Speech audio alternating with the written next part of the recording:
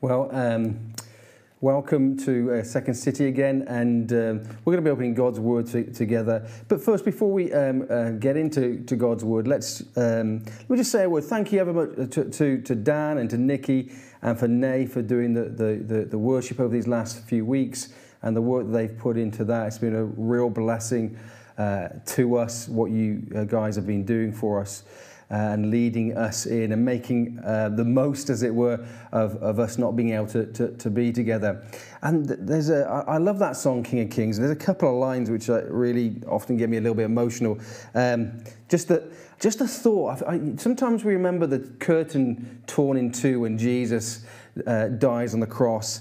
But sometimes we forget that people were raised, from the dead on that day, and I'm just amazed how the power of God to be at work there. But then also, and because today we're looking at this idea of meekness, there's a line in that song again which really strikes me. It says, "Even in your suffering, you sought to the other side."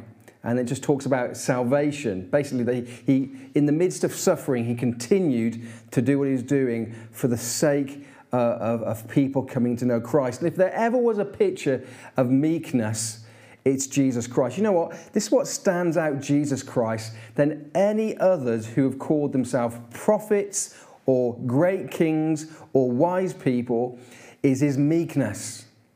This desire to humble himself for the sake of others.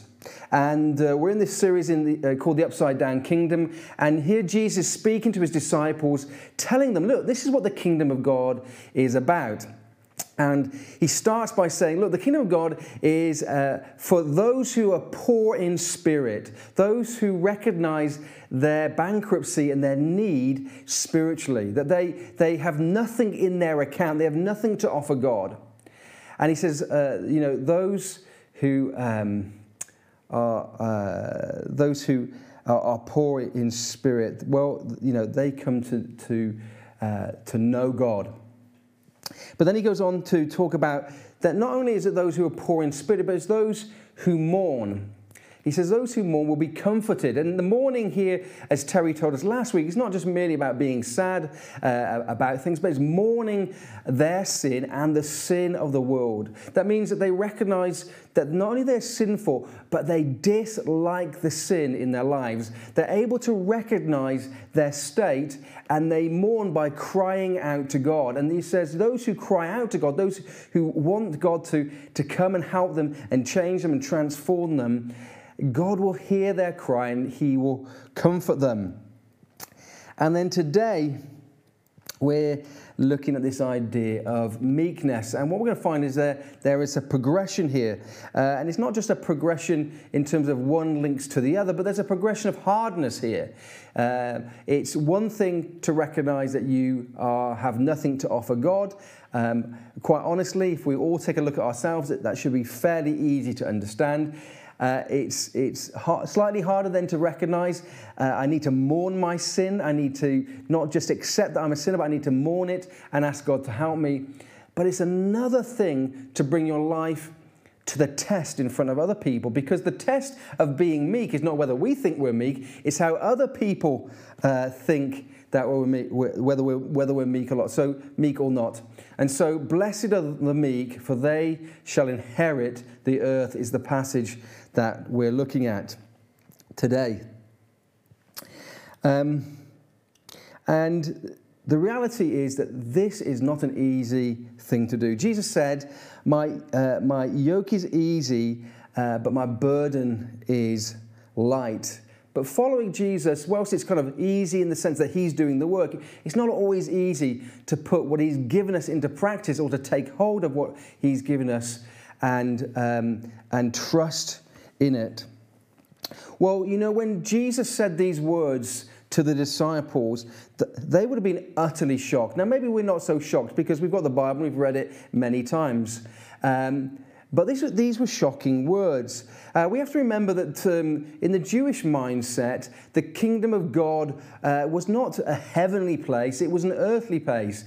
It was the rule and reign, it was the fulfillment of God's promises to Abraham, that they would have a land and inheritance, a place where the Israelites, the people of God, would settle. And so when they're thinking about how that kingdom of God is going to come and who is going to inherit the land or here the earth, they saw this taking place through a military work, that they would overthrow their oppressors. They've been oppressed many times over the sort of last 800 years of their lives, finally with the Romans. And so as they're listening to this, they thought that it was going to come through insurrection, through an overpowering of the Roman government. So when he says it's the meek that are going to inherit the earth, they're thinking, no, surely it's not the meek. Surely it's the strong. Surely it's those who arm themselves, who are going to fight, who are going to rise up against their enemies.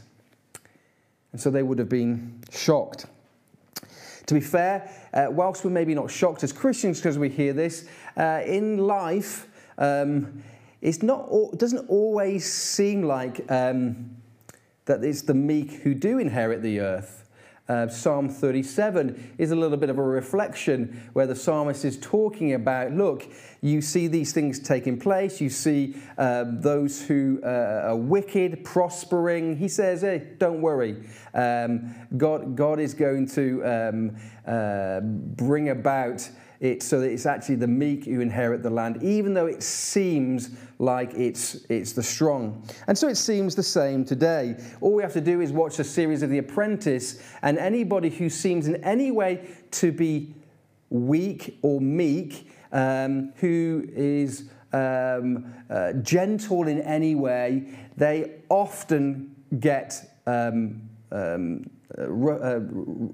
I can't even say the words now, but rough-shodded over, that's not the right word, but you know what I'm talking about. They get ploughed over, and when they get into the boardroom, it's dog eat dog, and they'll just say anything they want to put down the next person, and basically it's about pride and arrogance, and you just puff yourself up, and even if you can't fulfill it, you just got to convince somebody that you're better than you are.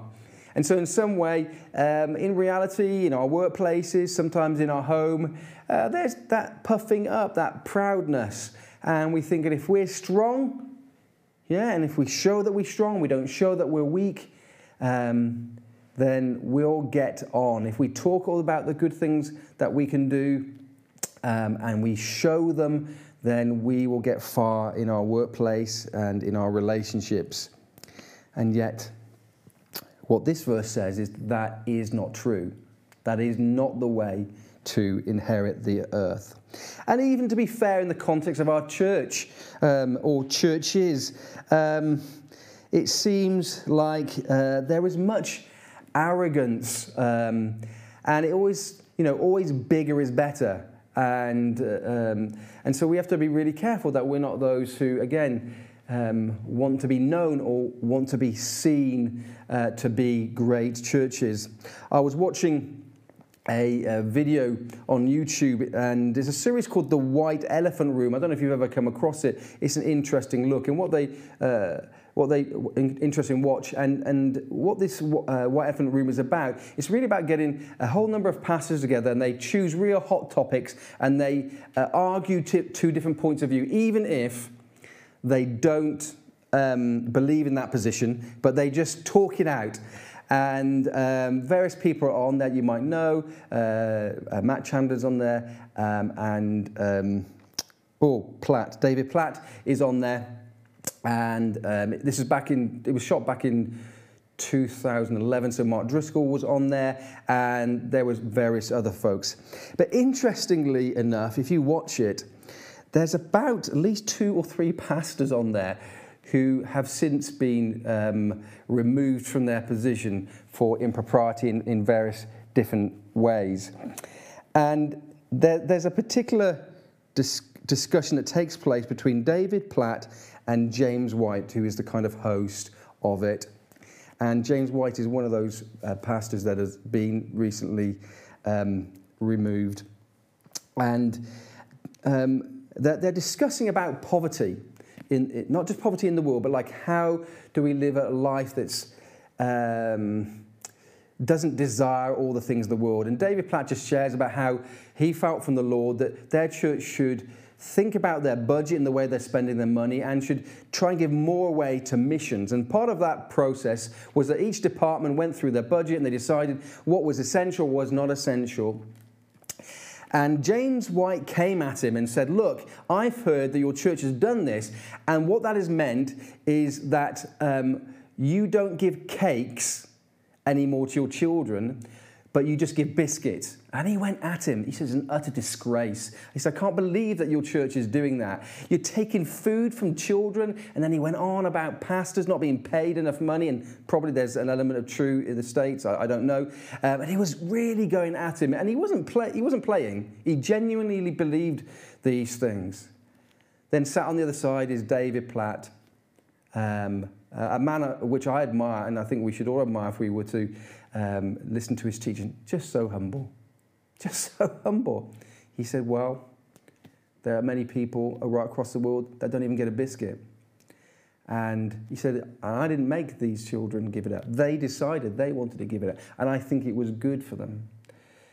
And so just a simple example. I'm not trying to sort of badmouth anybody, but just a simple example of how easy it is for us as churches or individuals or Christians to puff ourselves up.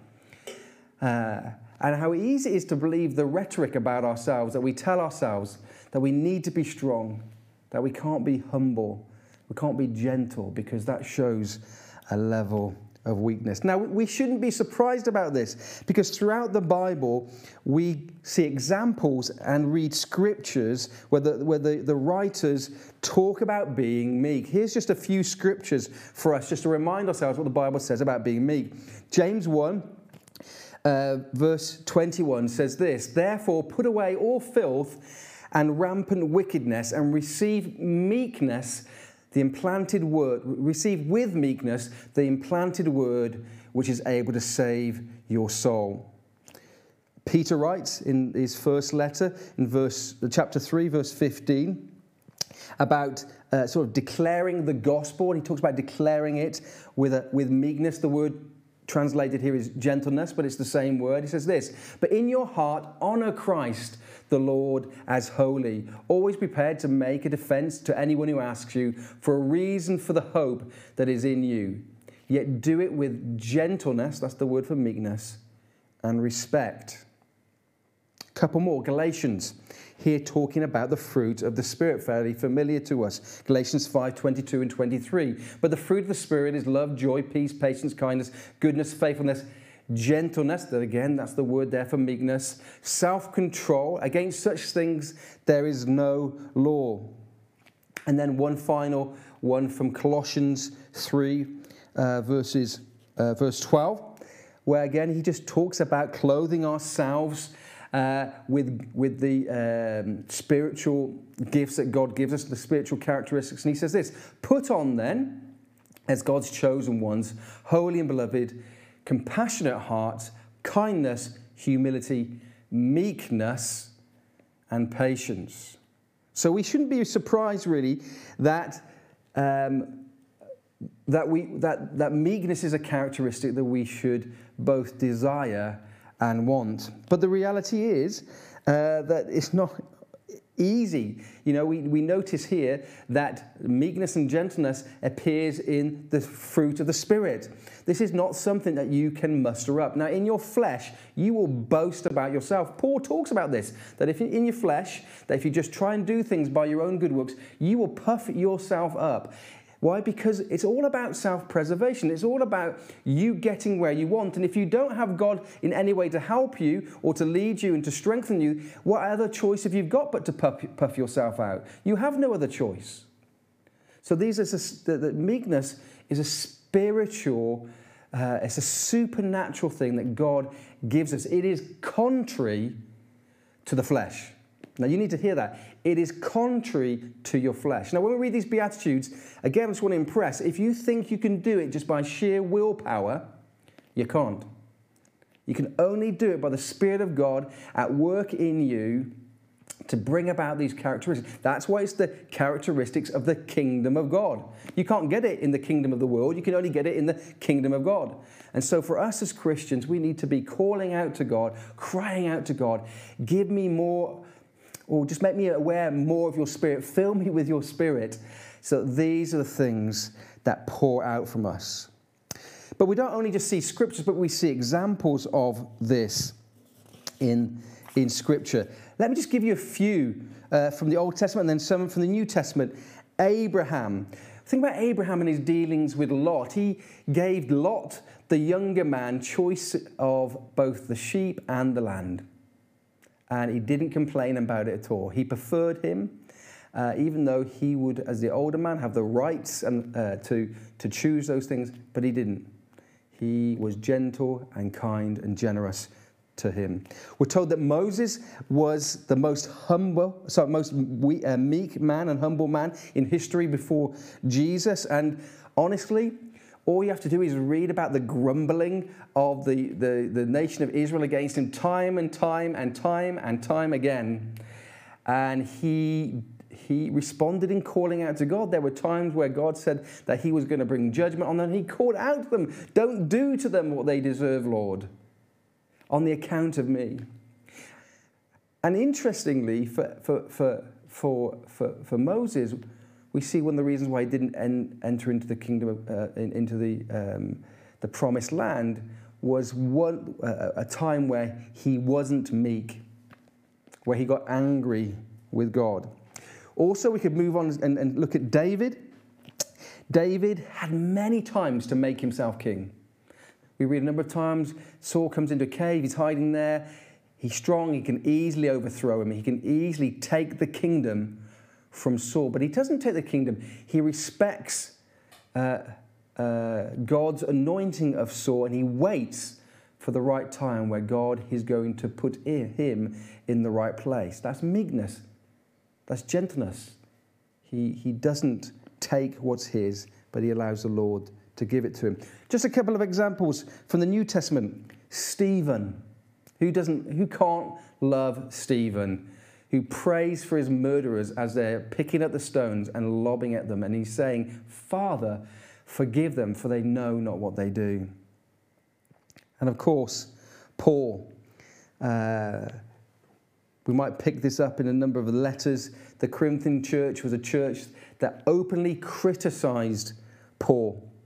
And yet when he writes like a father. He writes with gentleness. He doesn't express the authority that God has given to them, but gently pleads with them that they might come back, they might believe the truth that he has shared with them, that they might rightly honor God's gospel and his work. He over and over again says that he is that he is not good enough in his flesh. He says that he's the chief of sinners. He says he keeps on doing the things he doesn't want to do. But it is God that has appointed him, even in the midst of his weakness, to be his apostle to the Gentiles. And then, of course, our great example, of course, is Jesus. Every aspect of his life is meekness personified, but just a couple of moments in his life, which again I find utterly compelling, and why I want to be like Jesus. Jesus prayed in the garden of Gethsemane, saying, "Not my will be done, but yours."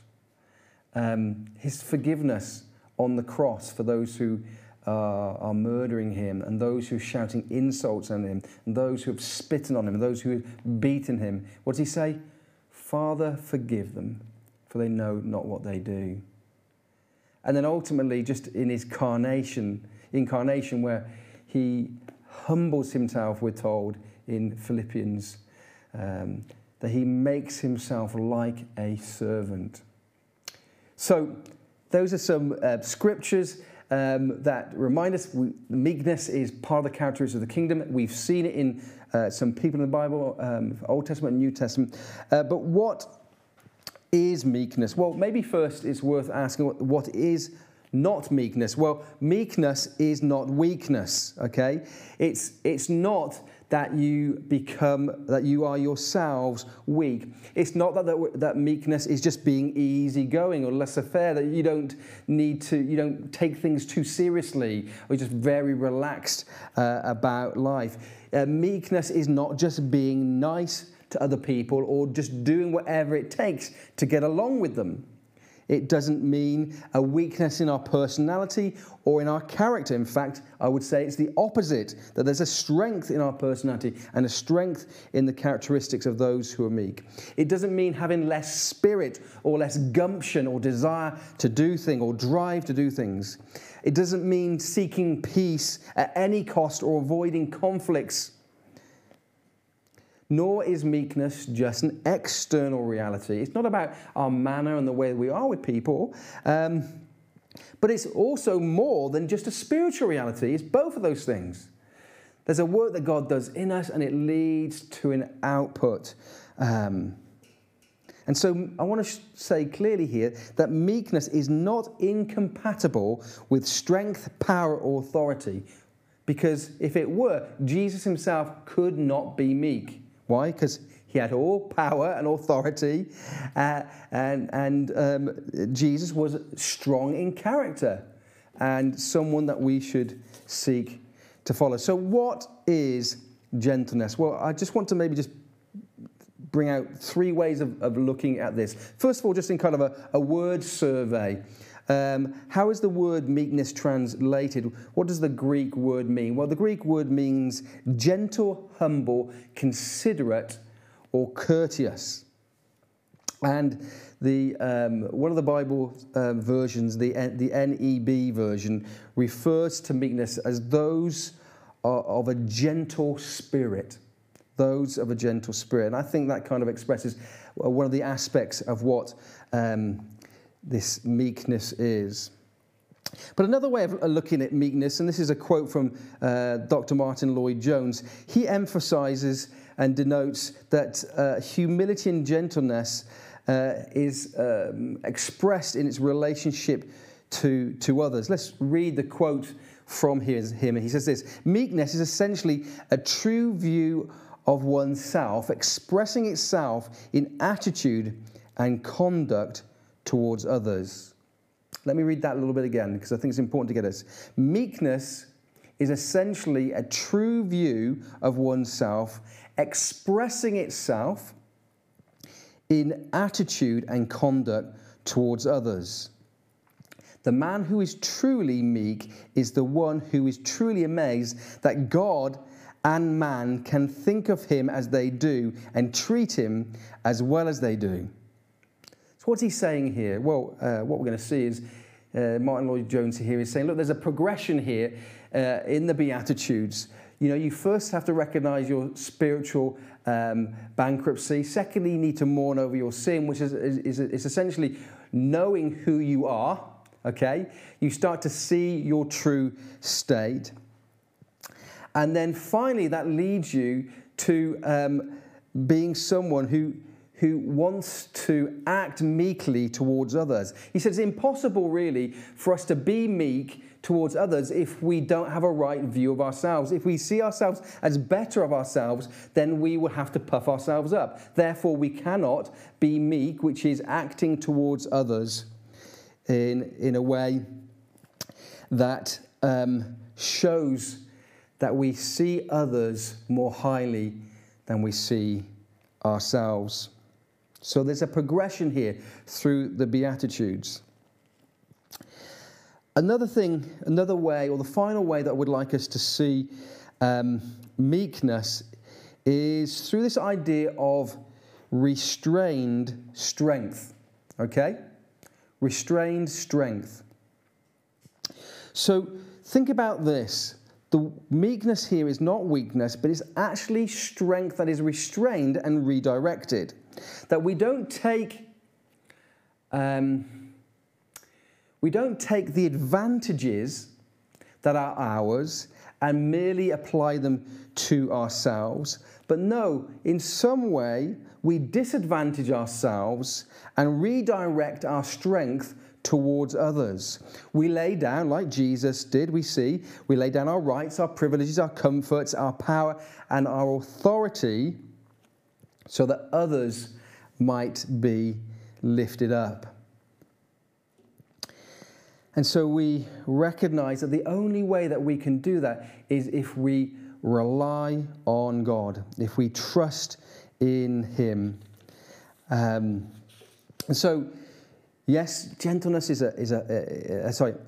a gentleness, it's a humbleness, it's a considerateness, but it's directed not just horizontally, but vertically, but horizontally as we see ourselves as we truly are. Now we start to act towards others in a way that is meek by putting them first over ourselves, restraining the strength and the advantages that we have and applying it to others. Now, this is so true for us as Christians because we have received strength from God that is not of our own. And the question is, how do we respond to the strength that He has given us? We've received grace upon grace. How do we respond to receiving grace? Well, the answer is we act meekly towards others. Maybe if you just jump through that. Somehow I think the question's got itself in the wrong place there. That's great. Let's just stay on that. We act meekly towards others. The one who is meek is not weak, but strong in the Lord, but restrains using it for their own benefit, but instead redirects it towards others. So we've received grace upon grace. God has strengthened us. We're co-heirs with Christ. He's lifted us to the highest place. How do we use that? Okay, we now direct all that strength towards others. Why do we do it? Well, we do it because we're following the footsteps of Jesus. What did He do? He did exactly that. He who was strong, who was mighty, came down and made Himself weak. Why? So that others might come to know God and enter into a kingdom. Now, as His people, He sends us out with that same sense of being meek. Be meek towards others. Use your strength for the benefit of others. He then says that meekness, those who are meek are blessed because they shall inherit the earth. And what does that mean? What picture does that invoke in your mind? To me, it sort of invokes this idea of receiving something that is rightly ours, or at least someone is passing it on to us because it's been inherited. So we're told that those who are meek will inherit the kingdom of God. We've already looked at the fact that this doesn't seem to be the reality when we look around us. Actually, it's the arrogant, it's the proud, it's the brash, it's those who just use their power for themselves who seem to be inheriting the earth. This is what the passage in Psalm 37 talks about. And here's the words. Let's read that passage again, and I'll just go through it. Here are the words of the psalmist, just reminding us that whilst that might seem true, there is an unseen reality to this. He says this: "Fret not yourselves because of evildoers. Be not envious of evildoers." Why are they envious? Because evildoers seem to be getting what they want. They seem to be progressing. He says this: why don't be envious? He said, "For they will soon fade like grass and wither like the green herb." What's his advice?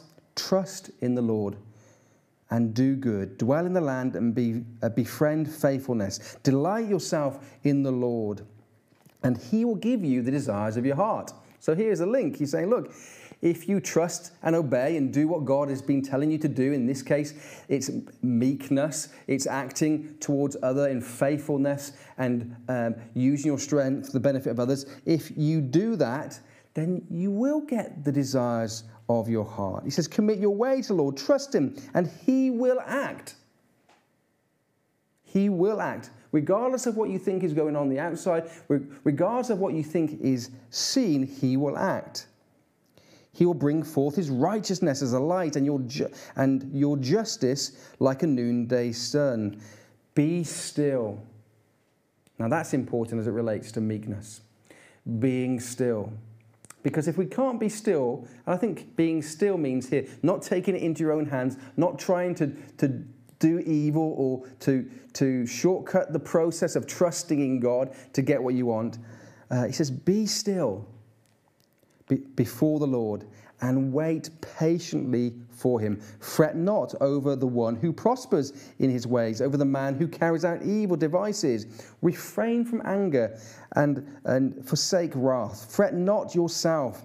It tends only for evil, for evildoers shall be cut off. But those who wait for the Lord shall inherit the land.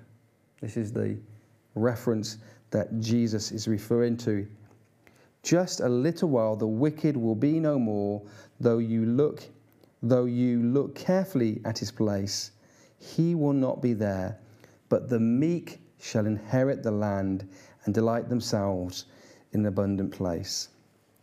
So how is it that the meek inherit the earth? Well, just two realities that come out of that passage and that Jesus is referring to here. First is this, that the meek inherit the earth in this life by being satisfied. That's all that passage is saying. Trust in the Lord. Trust in the Lord. He will satisfy the desires of the heart. He will give you what you want. One of the ways in which we inherit the earth is simply that we're satisfied with what gives us. We receive the reward by having, whether we've got plenty. Paul talks about this, whether I'm plenty or I'm in want.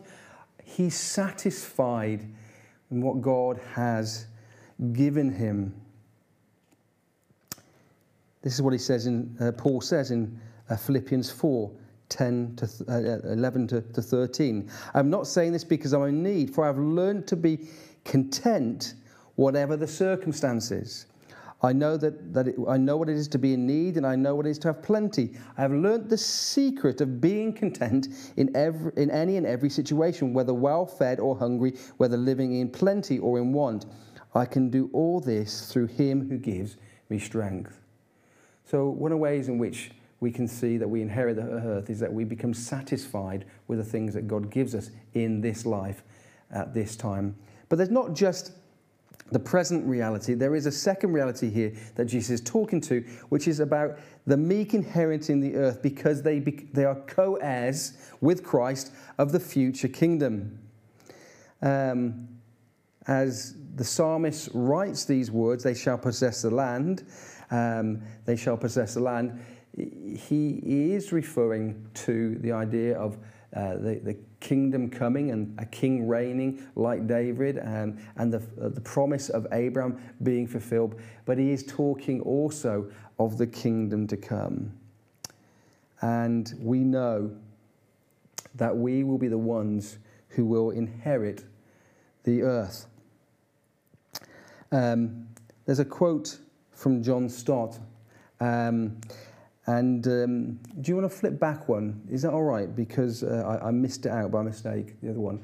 So let me just read this one to you, and this is in reference to being satisfied now. He says, the meek, although they may be deprived and disfranchised by society, yet because they know what it is to live and reign with Christ, can enjoy and even possess the earth which belongs to Christ.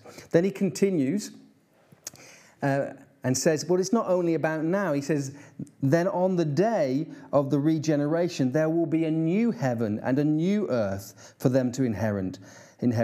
Thus, Christ's way is different from the way of the world. And every Christian, even like Paul, in having nothing, can yet describe themselves as possessing everything. So the second way that we will inherit, the second way that we will be blessed, is that we will not just inherit and be satisfied with what God gives us now, but he's going to give us an inheritance of a new heaven and a new earth. Let's just wrap this up together. And here's just a conclusion statement for us. To be meek means to use our strength in a gentle and kind way for the benefit of others, and often at the expense of ourselves. Those who do this will be satisfied in this life on earth, even if it's unseen, and will inherit and inhabit the new earth and the new heavens. This hope leads us to be blessed now and in the future, and enables us to be meek because we already have everything that we need. Because we already have everything that we need. The only way for us to be meek is to take hold of what Christ has given us through his grace and lay down everything that we think that we might get through our own pride or our own strength. It's not being weak, it's being strong in the Lord and using that strength for the benefit of others.